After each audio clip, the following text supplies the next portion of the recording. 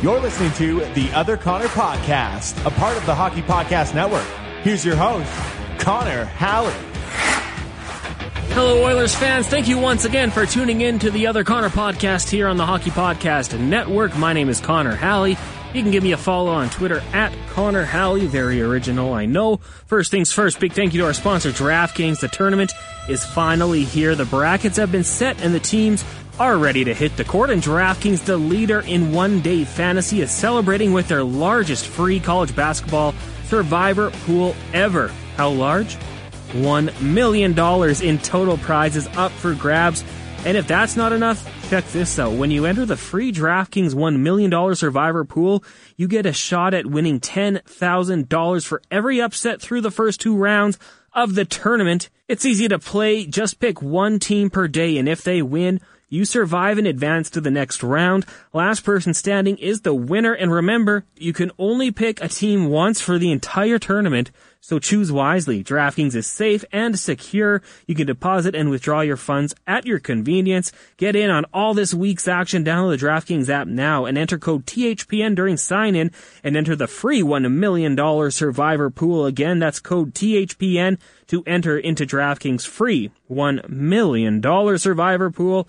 Eligibility restrictions and terms and conditions apply. See DraftKings.com for details. I highly recommend it. DraftKings is always a lot of fun. Make sure you use the promo code THPN. And once again, thank you so much for tuning into the Other Connor Podcast today. We got a great show coming up for you. We will hear from Hernan Salas of TSN 1260, as well as the Locked On Oilers podcast and Two Guys and a Goalie. We're also going to talk to an old friend of mine, Guy Flaming. He is the host of the Pipeline Show.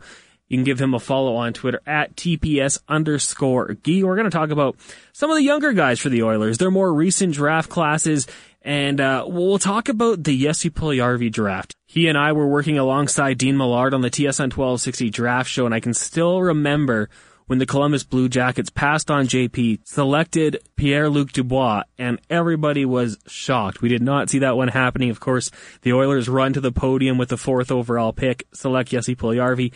Little up and down in his career, but he's back making plays. So we're going to talk to Guy Flaming about that and a whole lot more, see how the Pipeline show's going. And we're also going to bring in Jason Strudwick, an interview that I did with him immediately following the Oilers' 2-1 win over the Winnipeg Jets on a Thursday night. And just a really good game for the Oilers. And you know what you saw Wednesday, Thursday was kind of two different levels of the spectrum. Of course, on Wednesday night, a 7-3 victory over the Calgary Flames. And anytime you can beat the in-provincial rival like that, you love it. I know Twitter was going crazy. Oilers fans were having a lot of fun on Wednesday night. Then on Thursday, not quite as exciting. Kind of slowed down just a little bit. Connor McDavid with two beautiful goals as the Oilers win 2-1 to knock off the Jets. Of course, Mikko Koskinen between the pipes for the Oilers in that one. Makes 24 saves on 25 shots. Played pretty well. And, if there's anything we know about Mikko Koskinen, it's that he tends to play better when his back is up against the wall. And as we all know, Alex Stalock getting very close to the point where he could play for the Edmonton Oilers. So maybe Mikko Koskinen feeling the heat a little bit, had a very good game on Thursday night, picking up the win for the Oilers. These two teams meet once again on Saturday. It's an 8 o'clock puck drop, so make sure you get your afternoon nap in if you do want to tune into some pregame coverage on Saturday. Tom Gazzola, Matt Cassian, and myself will have you covered on TSN 1260 starting at 6:30. One other note from the game on Thursday night, Kailer Yamamoto did not play in that game. Last minute we kind of found out that he wouldn't be going. Josh Archibald slides up into the wing spot on that line, and that to me kind of seems like the perfect guy just to put in there in a pinch. Obviously, probably doesn't have the scoring touch that Kailer Yamamoto has, but he can bring the energy, he can play physical, and be that spark that you need. So hopefully Kailer Yamamoto's able to go on Saturday night. Obviously, keep it locked on social media, Twitter, the Oilers website, of course. They can help you out there when it comes to the injuries, but Kailer Yamamoto did not play Thursday night, and I do not have an update for you.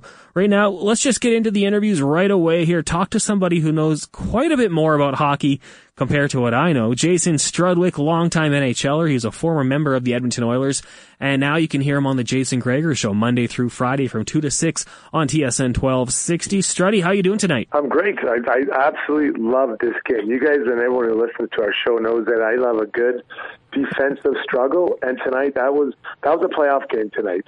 And so I think that Oilers fans should be very happy with the outcome and the way their team played. Last time the Oilers were involved in a high-scoring game, I said at least it was entertaining.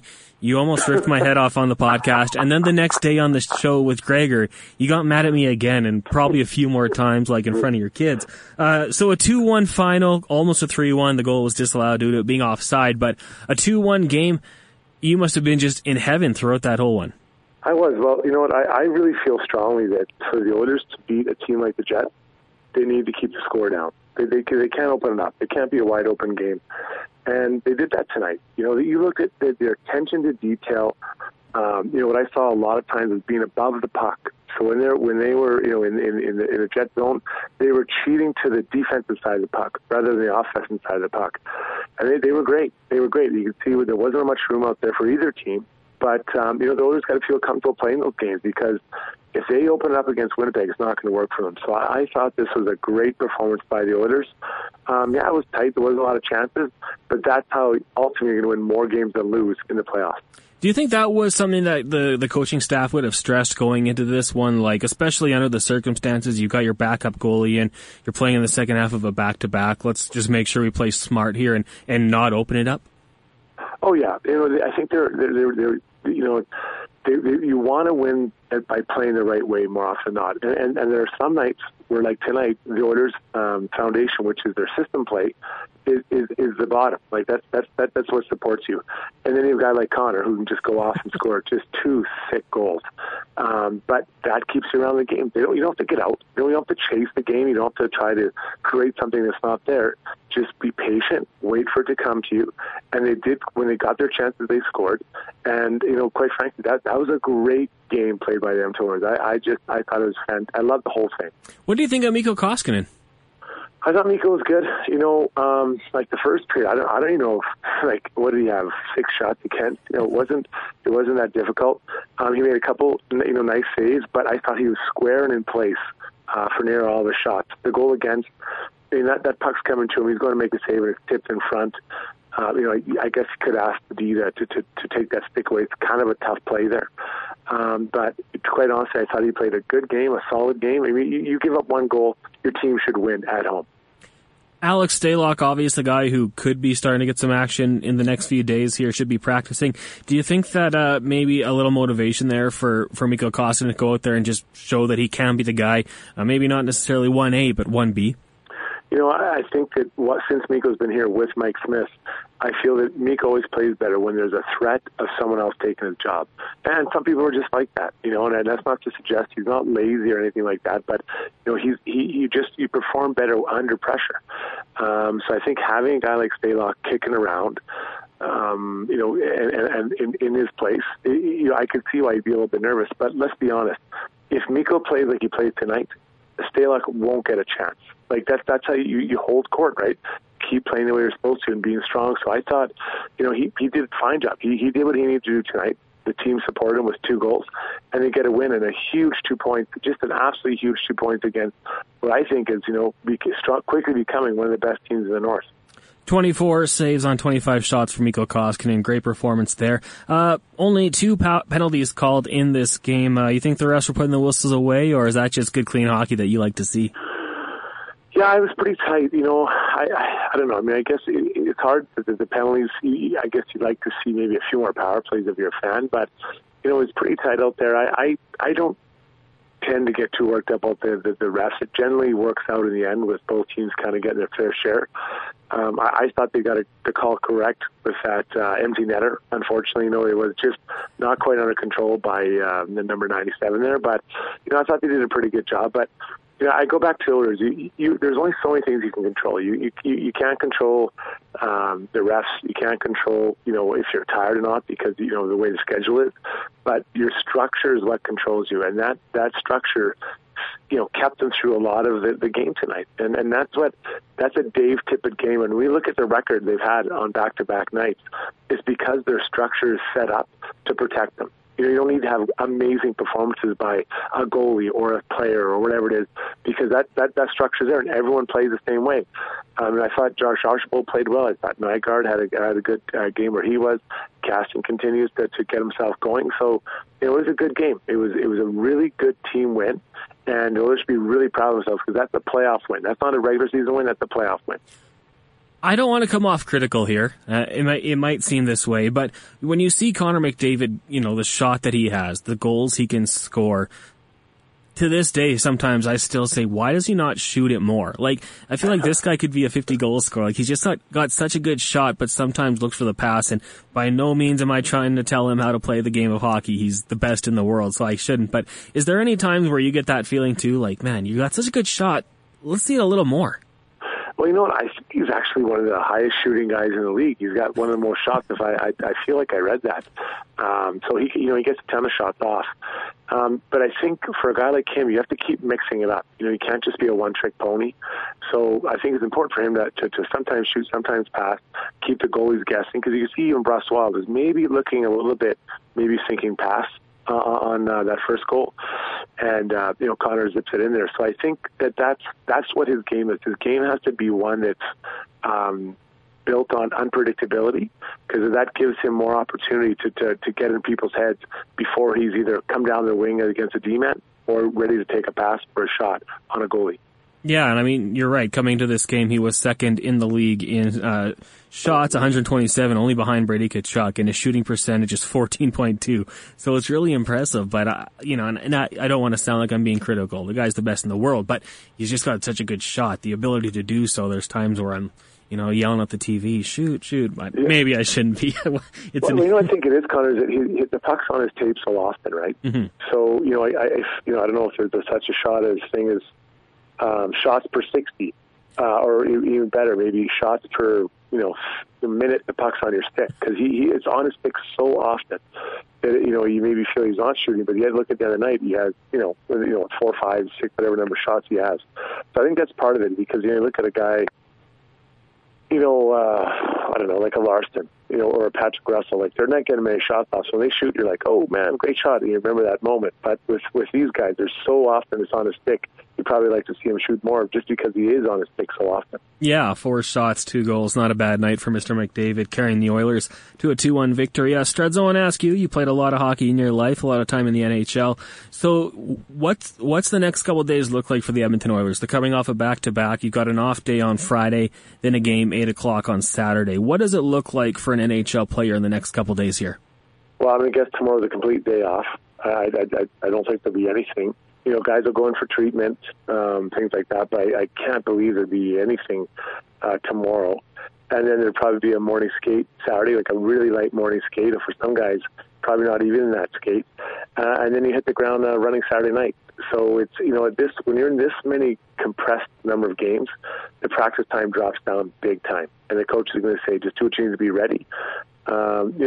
Maybe tomorrow there'd be a skate for some of the guys that didn't play, but I even think for that there's going to be I'm guessing complete day off, and then, like I say, a light skate Saturdays to kind of get a sweat on and get together and chat, do a couple meetings, and then come back and get ready to rock Saturday, because, it's another big game for the Oilers, and, they want to keep on just, I think you want to prove it to yourself, but I think you want to prove to the rest of the league that, like, hey, we're legit.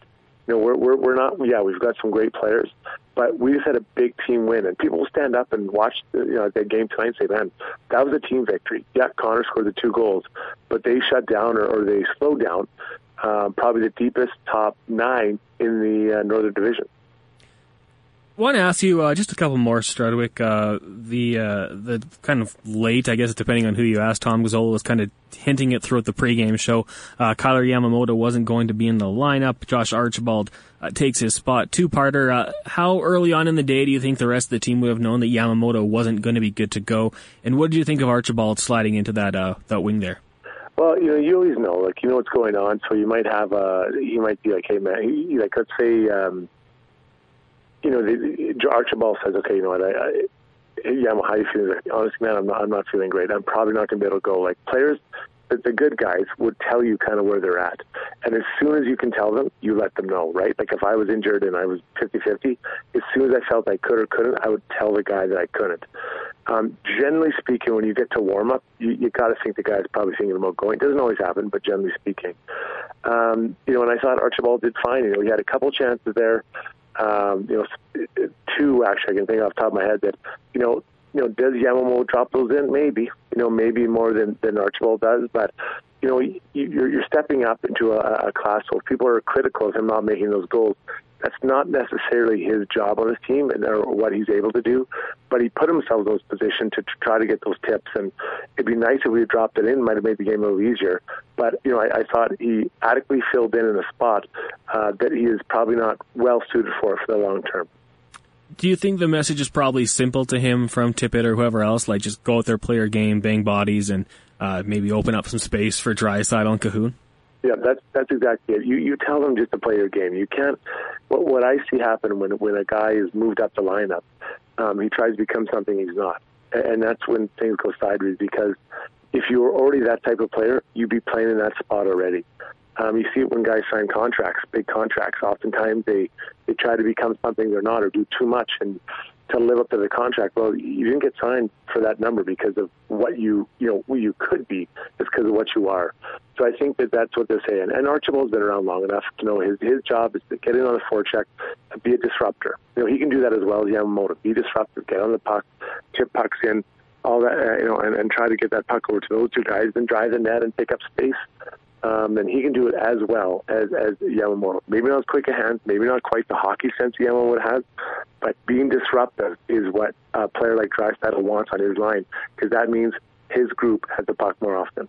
Struddy, last question for you here. The Oilers take on the Jets once again Saturday night. It's an 8 o'clock puck drop. If you want any pregame coverage, TSN 1260 has you covered. Started at 6:30 with myself, Tom Gazzola, Zach Cassian. Do you go back to Mike Smith in that one?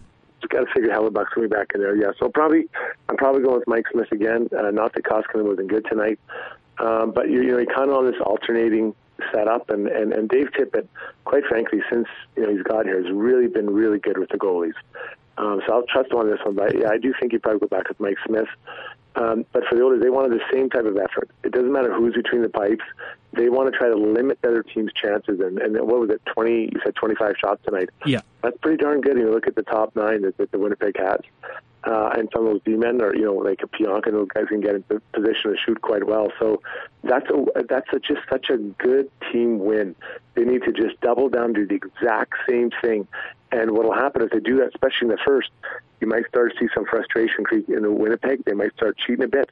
That's when the Oilers' dangerous players can take over on some of those mistakes.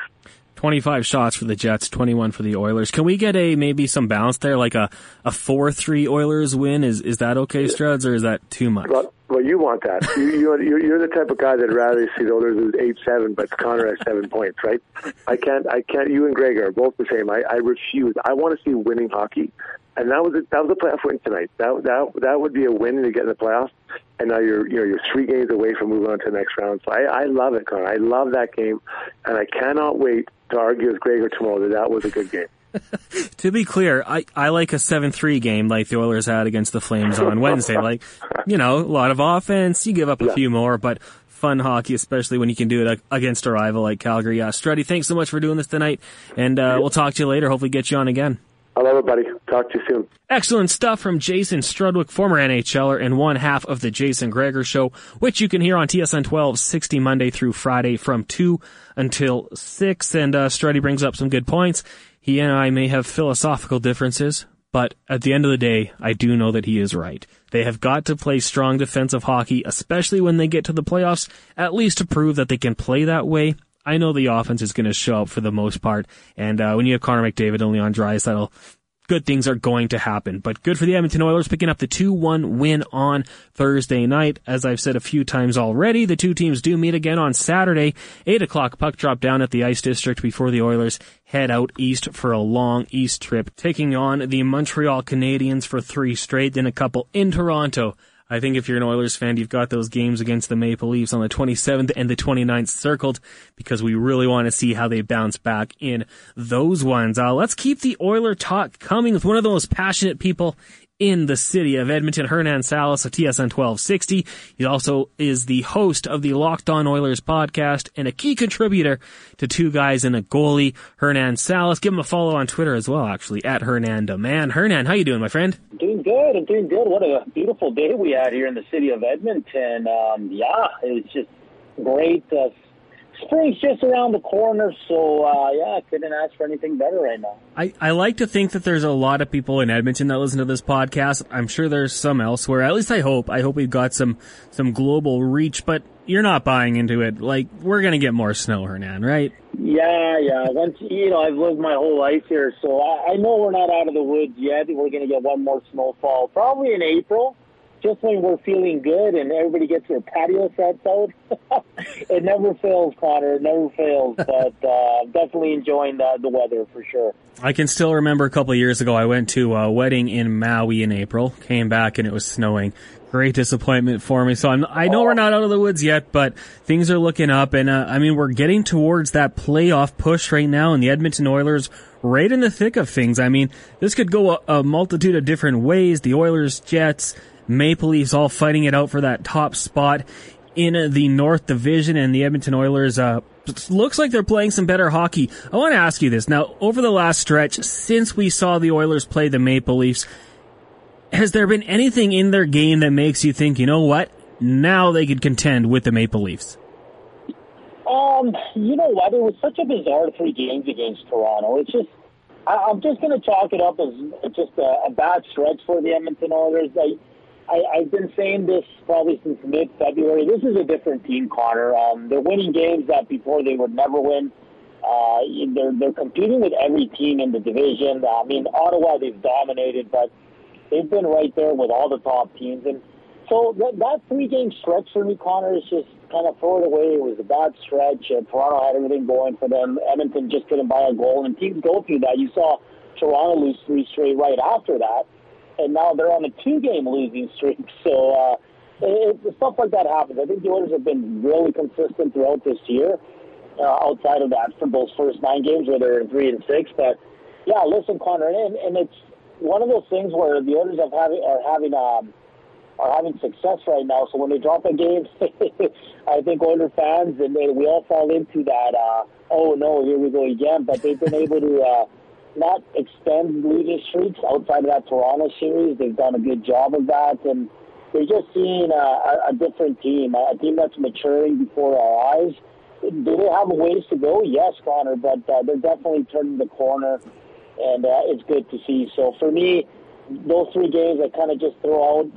Those things happen in the season because this team's shown us something that they haven't in many, many years, where they're winning tough games, they're winning close games, they're blowing out good teams, and they're winning in different fashion. They can be offensive, they can be defensive. The special teams wins them games. Sometimes the goaltending wins them games. So it's just it's been fun so far, Connor. And like you said, the playoff push is really going to get intense here in April. But for now, if you're an Edmonton Oilers fan, you have to be happy. I want to ask you this, and I think that in our city, it's almost sacrilegious to question Connor McDavid in any way. But the way we saw him put the puck in the net Thursday night against the Winnipeg Jets, am I crazy to say, you know what, kid, that you can shoot the puck a little bit more? I mean, you've got that release. He's just so tough. I was at the arena, and every time he'd score, we just looked at each other and just shook our heads. And it's funny because on one of those, there was a 2-on-1 where, thank God he shot. And it's funny because we're always saying, Connor needs to shoot more because he has such a deadly shot as well. He's right up there with Draisaitl. Look at his goal totals, Connor. He's right up there. So just imagine now he's a dish kind of guy first. We all know that, and he's great at it. But his shot's just as great. It's good to see him shooting more and scoring more. And I say this, I think, every podcast I do and every podcast I join, Connor, where man, are we ever lucky to be able to watch this guy night in and night out. And for old guys like me, Connor, that I was able to watch Gretzky and Messi, and now to get to watch Connor McDavid, man, I've been blessed as a sports media guy and fan.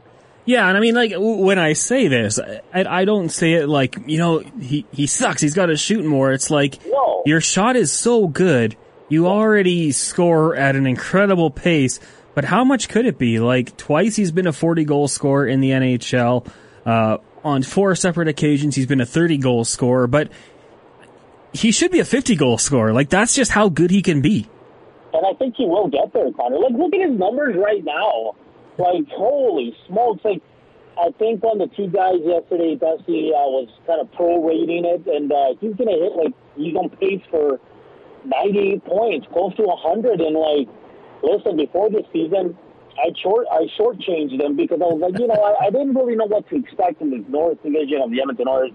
But I was like, Connor David's going to be around that 80 mark. But, man, he's going to blow that out of the water. He's almost there already, Connor. So, I mean, it's unreal. And I'm with you. I think Connor McDavid does have a 50-goal season in his future, 100%. He is too talented.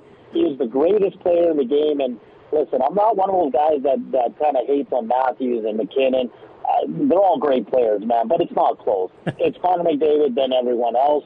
And that's not being biased. That's just being real, Connor. Yeah, and I would agree with you on that one. I mean, people can accuse it of being biased if they want, but maybe they're just biased towards McKinnon or to Austin Matthews. I love Austin Matthews as a player.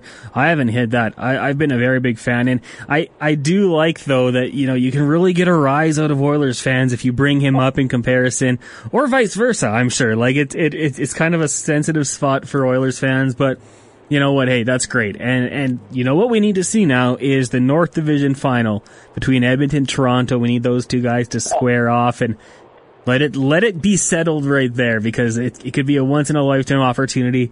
Let's hope it happens. Hernan, one of the guys that came over from Toronto this past offseason, Tyson Barrie, and at the start of the year there was some critics that maybe things weren't going the way they should, but then he gets on that pairing with Darnell Nurse, comes off a 4-assist game couple days ago. Like, this is the Tyson Barrie that was advertised.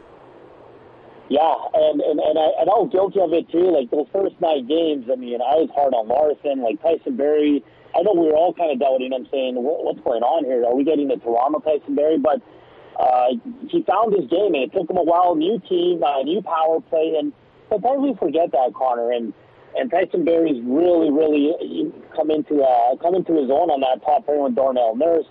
Ethan Bear was the guy there, but, injury took him out of there, but there's no way you're splitting that duo up anymore. And it's funny because Tyson Barrie, he still got a lot of haters out there, out east, and mocking, the Oilers should sign him up because he leads the NHL in scoring, but, where are most of those points coming from? And then the guy you work with, Jason Greger, tweeted out today, yesterday, this was before the Winnipeg game, where he had 14 even strength points of his 28 points. So it's not like it's all power play points. And Connor, since when did scoring on the power play become an issue? Like, it blows my mind. And you know what I get sick of in the media and fans alike? We saw it with Marc-Andre Fleury when Pittsburgh got rid of him. We saw it. We're seeing it now with Matt Murray. Matt Murray hasn't been good, but he's on a really bad team. But Tyson Barrie's had 1 bad year. And it wasn't even a bad year. He was okay in Toronto, especially after the coaching change. And then now all of a sudden he's terrible. And the Oilers are the laughing stock because they signed him and because they might re-sign him because he's having an awesome year. But it annoys me so much. Tyson Barrie's a good defenseman. He's done really good work. And he leads the NHL for D scoring. Like, what are we complaining about? We haven't had this kind of offensive defenseman probably since Chris Pronger. Oh, yeah, absolutely. I mean, you can rip him last year, but I don't think too many people were thriving under Mike Babcock. It didn't seem like it was a work environment that too many people were having a fun time with, and you hear the stories that come out after. And I like what you say there, like, when did power play points become a bad thing? When did secondary assists become a bad thing? It becomes a bad thing when it doesn't fit your narrative, and you want to rip on a guy, but then the point production comes, and then, it's all power play, or it's second assist. Well, yeah, you know what? He did get a second assist on Wednesday night on Dominic Cahoon's goal, but he made a hell of a play to get the puck back into their possession and find Leon Draisaitl, who made a sick feed to Cahoon. Like, I feel like, yeah, you're right. If people don't like someone, they'll find the numbers to dictate that, and we saw that with Darnell Nurse earlier on this year, and the Darnell Nurse haters haven't heard from them in a while, because if you're going to continue that hate, you've got an agenda, and you're not being honest with yourself when you're evaluating a player. Connor, do you remember Mike Green in his career here in Washington? Mm-hmm. Didn't a lot of his points come on that power play? Oh, yeah. And it wasn't an issue then. Why is it an issue now? If regardless of Tyson Barrie gets half his points on the power play, that's the whole point of being on the power play and having a man advantage is to score. Oh my God, it blows my mind, Connor. There was one gentleman from Ottawa who was saying, look where all his points are coming from. And I'm like, I felt like tweeting him that Gregor tweet because Gregor was right on. It's true. I mean, he's got 14 even strength points. What are you complaining about? And, I wonder if you had gone back to when Erik Karlsson was in Ottawa, were you going to rip him for his power play points? Exactly. Part of their job. It's part of what makes them so good. All the top defensemen in the league play on the top power play and pick up a lot of points on that, Connor. So, I don't know. It's just one of like you said, it fits their narrative, so they keep harping on this guy. But for me, Tyson Barrie's been game. And listen, I don't know what's going to happen in the off season. Let's just enjoy it. Why are we worried about his contract? Enjoy the season. Hopefully we enjoy the playoffs and they win a couple rounds and go far. I find here, that's why we can't have nice things, Connor, because we're always thinking about contracts and, what's he going to, who cares? Just enjoy the present right now. Oh, Hernan, you're right. Part of it, hey, we live in the fishbowl, and you and I are both working for radio stations where we have to talk Oilers nonstop. Yeah. So we seem to find these storylines and things are good now, but what about next year? What about then? Then what do we do? Salary cap. I want to ask you about the Winnipeg Jets. That's the opponent the Oilers will take on Saturday night. Of course, they met on Thursday as well. But when it comes to this team and the group that they have up front when it comes to their forwards, I want to ask you this. Say you're going into a series against the Toronto Maple Leafs, a team with depth. Which group of forwards would you rather have? The top-loaded Oilers or the equally balanced strength of the Winnipeg Jets top group? Oh, man, that's, Winnipeg's top six is so nice. Kyle Connor, Pierre-Luc Dubois, Nikolai Ehlers, Blake Wheeler, Paul Stastny, Mark Scheifele. Man, I think I'd put them up against anyone. But when you have Connor McDavid and Leon Draisaitl and the way they can take over games and win a game by themselves, I think you have to go with the Edmonton Oilers just because of they have the best player in the world and a guy that's probably top five right now, Leon Draisaitl, top 2 goal scorers. These guys are just amazing, and they make everyone around them better. Not saying the Winnipeg Jets players don't, but I think you have to roll with the 2 big dogs of the Edmonton Oilers. And then, Winnipeg's close. I think for a lot of people, maybe outside Edmonton, they'll take Winnipeg, but for me, it's hard not to go with Connor McDavid and Leon Draisaitl against anyone right now. Yeah, and the top-end talent there definitely kind of makes me lean that way. The Jets, of course, do have the depth throughout the lineup, and bringing in Pierre-Luc Dubois, I think, such a good move for that organization. Oh, yeah. Even though it does cost you Patrick Laine, I think it was a good move if you were going to lose Laine eventually anyways. But if the Oilers' third line, if Jujhar Khaira comes back and he can get back to where he was playing, there's some help down there throughout the lineup. And in the playoffs, I always think a guy like Zach Kassian might not be in your top 6. He might be lower down, but he feeds off that emotion. When it gets a little more intense, he's good to go. Maybe there's fans back at that point. Who knows? Maybe the Oilers forward group kind of rounds out, but I guess we wait and see. On the blue line, Hernan, we talked about it a little bit on Thursday on the pregame show, Tom Gazzola and myself. When it comes to this upcoming offseason, and I know you just got mad that we're going to talk about it, but do you think there's... No. That was more for, Connor, that was more for, just everyone here in Edmonton. I guess, we're in the media, so we have to, and it's okay, but it's like, I saw so many people getting fired up and having debates on Twitter today, and I'm like, guys, let's save that for the summer. Let's just enjoy it right now. That's my point. I'm not mad at you, Connor. I'm not mad at you. Well, I'm going to take it from one polarizing figure on the blue line to a guy who was very polarizing, kind of dipped for a bit, now still maybe a little polarizing. How about Adam Larsson? Would you like to see him back signing, not going to say a long-term deal, but would you like to see him sign an extension with the Oilers? If he continues to play like he is right now, Connor, I'd have to say yes. the funny thing with Adam Larson is his first year here, the Taylor Hall trade and all that, and the Oilers lost that trade. He was fantastic that year. That's the year the Oilers went to the playoffs, almost made it to the third round of the playoffs. And then after that, he fell off. And then we haven't seen that level of play until he turned it around in February of this year. So it's kind of, I don't know what you're going to get with Adam Larson right now, right? Like, he was good in 2017. He's been good for, 21 games right now, because the first 9 he was pretty bad. I mean, I don't think he's going to cost you a lot, and you need guys like Adam Larson, a shutdown guy that's physical and just simple. So, Connor, if it's short term and the money's right, I think we're good. But I wouldn't go anything too crazy, like high. Like he got $4 million now. I don't see him getting a raise, Connor, to be honest with you. I think he's going to get less money in a shorter term deal. So it's hard for me to answer that, because what's going to happen with Nuge? What's going to happen with Tyson Barrie? I mean, Willie Lageson's emergence is important. You got Bear still. You want to play Bouchard. I don't know, man. I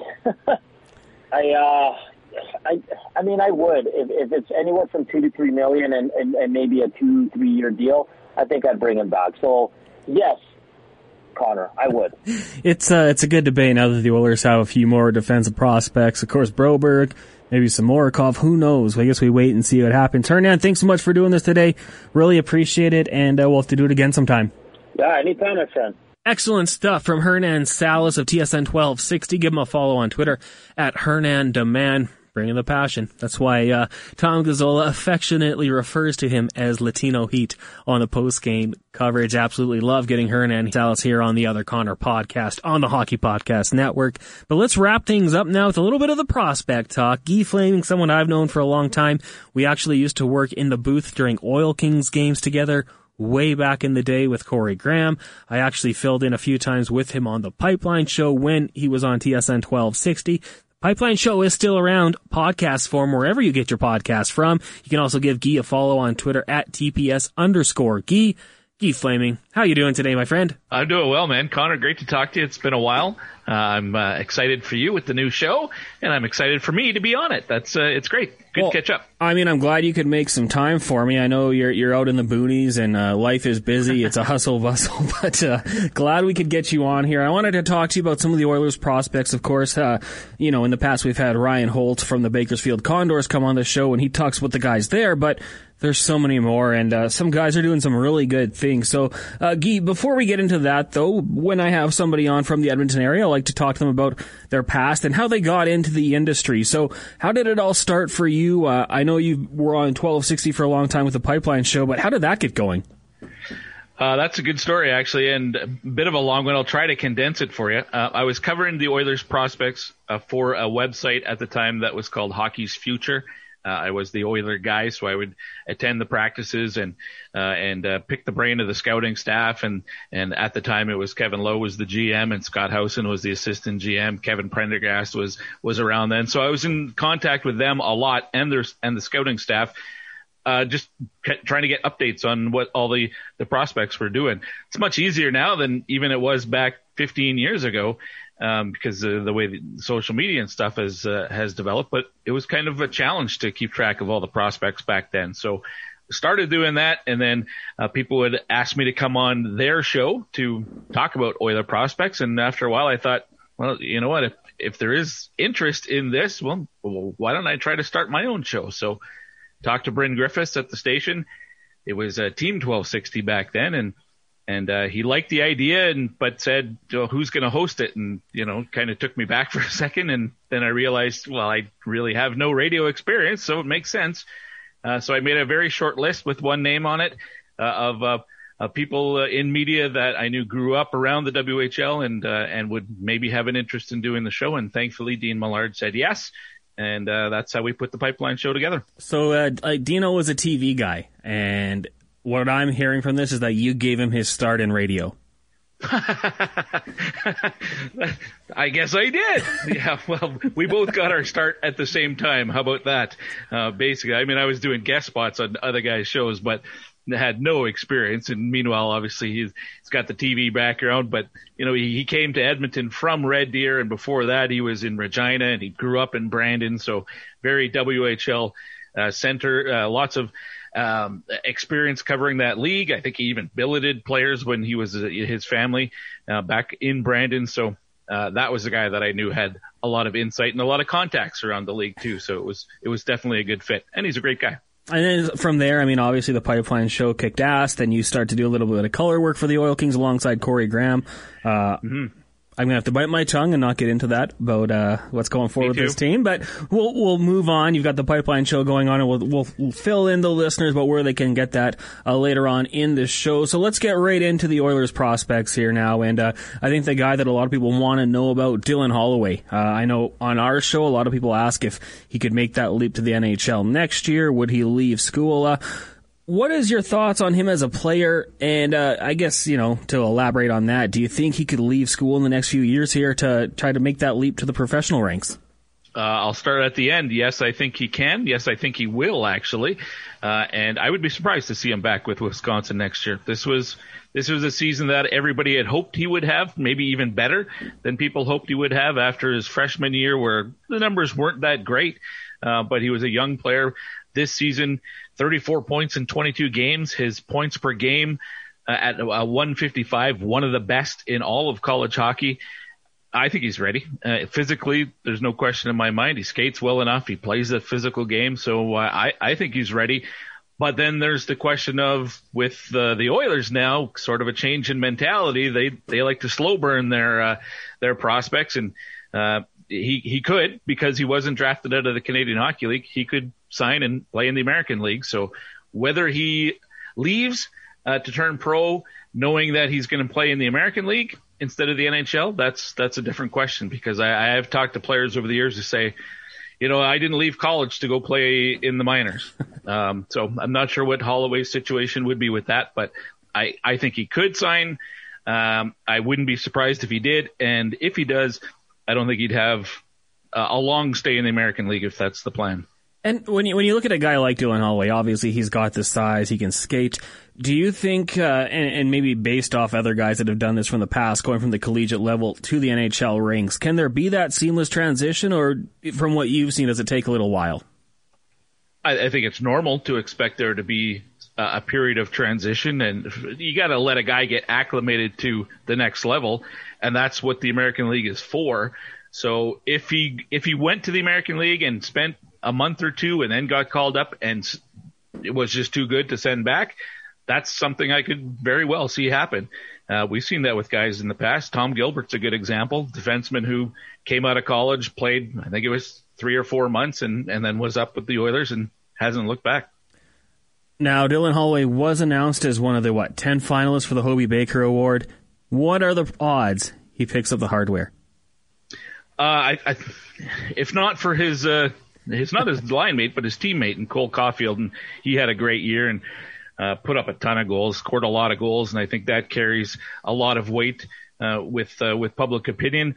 I expect Caulfield is the guy, and if they weren't on the same team, I think you could make an argument, but if he's not the best player on his own team, where does he fit in a top 10?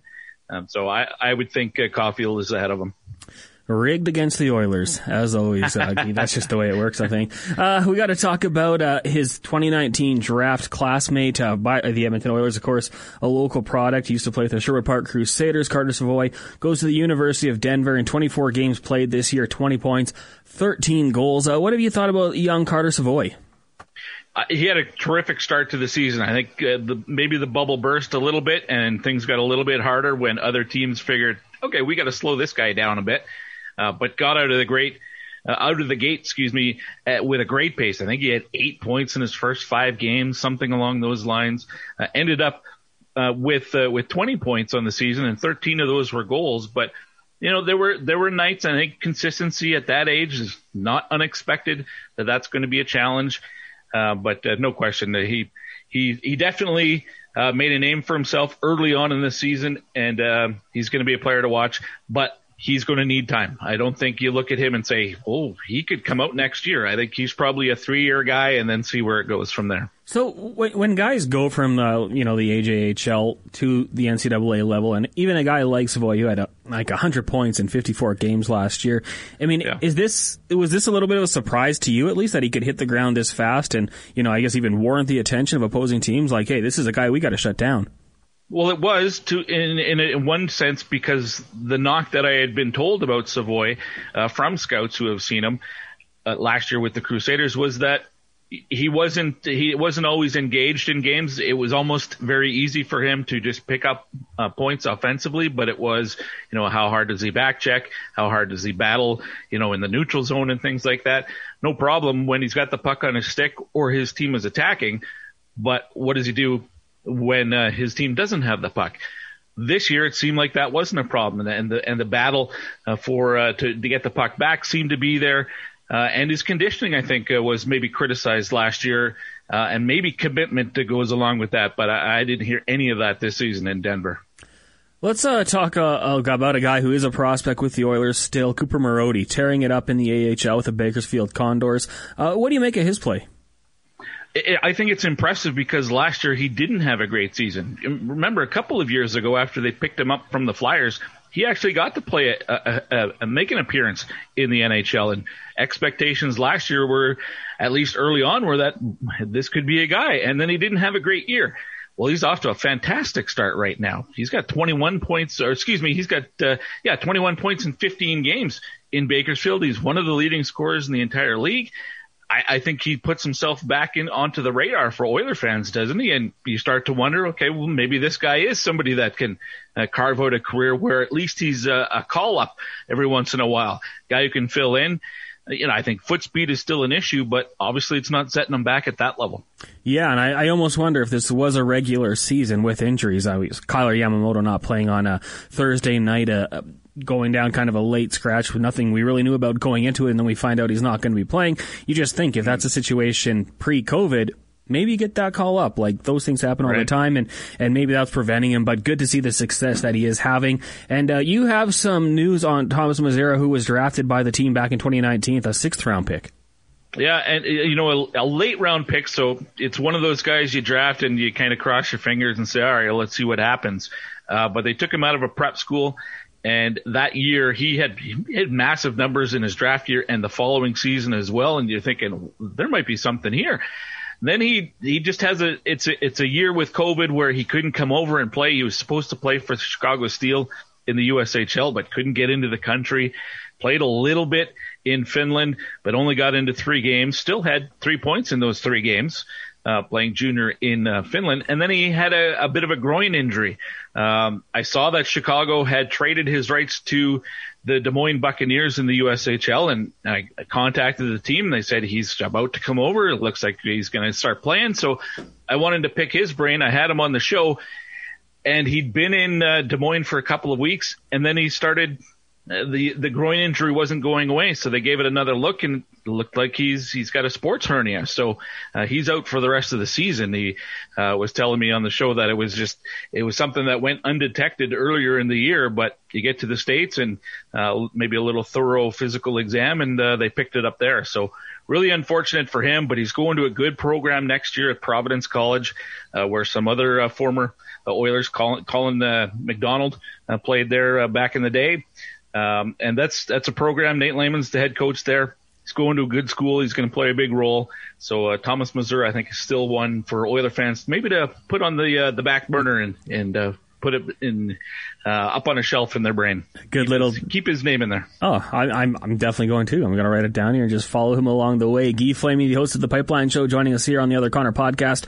And Guy, I want to go back a few years. You, Dean, myself, for a couple drafts, we hosted the draft show on TSN 1260, and one guy, it's a moment I'll never forget because, and it works out well because the Oilers are playing the Jets, and, those guys both playing up against each other now. But Jesse Puljujarvi, the 4th overall pick in 2016, we were all taken quite back by that, and the guy who was taken one pick ahead of him, Pierre-Luc Dubois, and I'll never forget Dean just screaming that out as soon as the selection came in. We were all pretty surprised by that one. But when you look at what Jesse Puljujarvi's become as of late, kind of the second trip across the pond back in his second stint with the Oilers, is this more the guy you thought you'd see, or do you think there's more room for him to grow? I'm sure he can still get better. He's still a young player. But I think a little adversity it's interesting what it can do for a player, because maybe there was the expectation from himself, obviously from the agent. It looked like, or by the sounds of it, that they thought, the door would be wide open for him and, give him the time, but you got to earn it. And it didn't work out for the first trip here to Edmonton. He goes back home, has a terrific season last year, and maybe comes back with a little bit more confidence, a little bit more maturity. He's working on his English, still a work in progress, but I think that goes a long way when you can start to converse with some of your teammates. You're not such an individual, not a stranger in a strange land. I just think it's a positive story for him. He's got to be feeling good about, this second stint here with the Oilers. Yeah, I think there's still lots of room for improvement. A guy who was drafted in that draft class, Tyler Benson, I know you got to see him quite a bit with the Vancouver Giants. Maybe a little bit slower than people would have liked to see. I know some people thought he might make the jump this year, but in his case, I mean, no reason to really get concerned, correct? No, he's still young as well. You'd like to see him pushing at least to get that opportunity. I don't know how it all plays out this year with the whole taxi squad thing, and it's just such a messed up season. Hopefully, knock on wood, we get back to normal next year and everything kind of reshuffles itself and we get a better sense of where exactly guys line up in all the organizations. I still think Tyler Benson's a talented player. I think he's a smart player, and that's half the battle. He's got the skills to play. I think the knock on him has always been foot speed, but he's also productive this year in the American League, more than a point per game guy. So he's getting some chemistry with some of the Oilers, other prospects down there. Yeah, I think it's far too early to panic yet.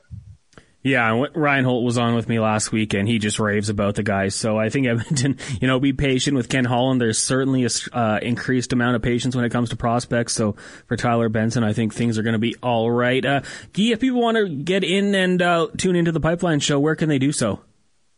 Oh, the website is thepipelineshow.com, but anywhere you get your podcast from, whether it's iTunes or Spotify or Podbean or wherever you get them from, just search up the Pipeline Show and it'll be there. Podbean. Yeah. That's you a don't thing? know the Podbean? I'm really new to this. I just got mine put on Stitcher, which I don't really know what that is, but I put the links out anyways. Yeah, I think the Podbean is for Android users. Oh, okay. Well, I really got to start to expand my base, so maybe I'll have to look at that one. And I don't know, Guy, should I bring it up? Your punt in high school? Oh, hey, I'll talk about that. I mean, I feel like that's kind of like legacy. Whenever you're on a hit, someone has to bring up how long? 60-yard punt? 72, man. 72 yards. I had wind behind me, but I got all of it. And high school football in Cold Lake back in the late 80s, not exactly a high caliber football being played. So, line up for a punt and the guy is maybe 30 yards down the field, 35 yards down the field waiting to catch it. Well, I put it over his head and then it went end over end bouncing down the field. And I had a little bit of wind behind me, but I'm going to take it. 72-yard punt. You saw him lined up 30 yards deep and you thought, you idiot, this is going way over your head.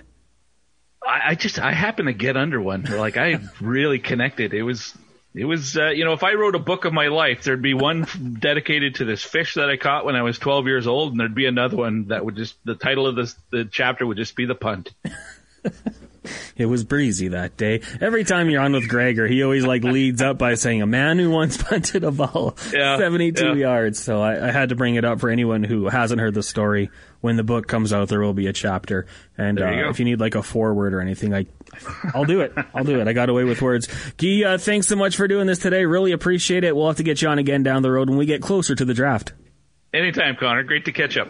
Excellent stuff from Guy Flaming, the host of The Pipeline Show. You can get that wherever you get your podcast from. You can also give Guy a follow on Twitter at TPS_Guy. And that is going to wrap it up for another edition of the Other Connor podcast here on the Hockey Podcast Network, A big thank you to everyone who tuned in today. The Edmonton Oilers, of course, back in action on Saturday night, taking on the Winnipeg Jets. We assume Mike Smith and Connor Hellebuyck will get the starts, but don't expect the style of play to change too much. I'm sure the Oilers see the keys to victories. They're going to want to keep doing it. That Winnipeg Jets forward group is deep, and you got to find a way to keep them off the board.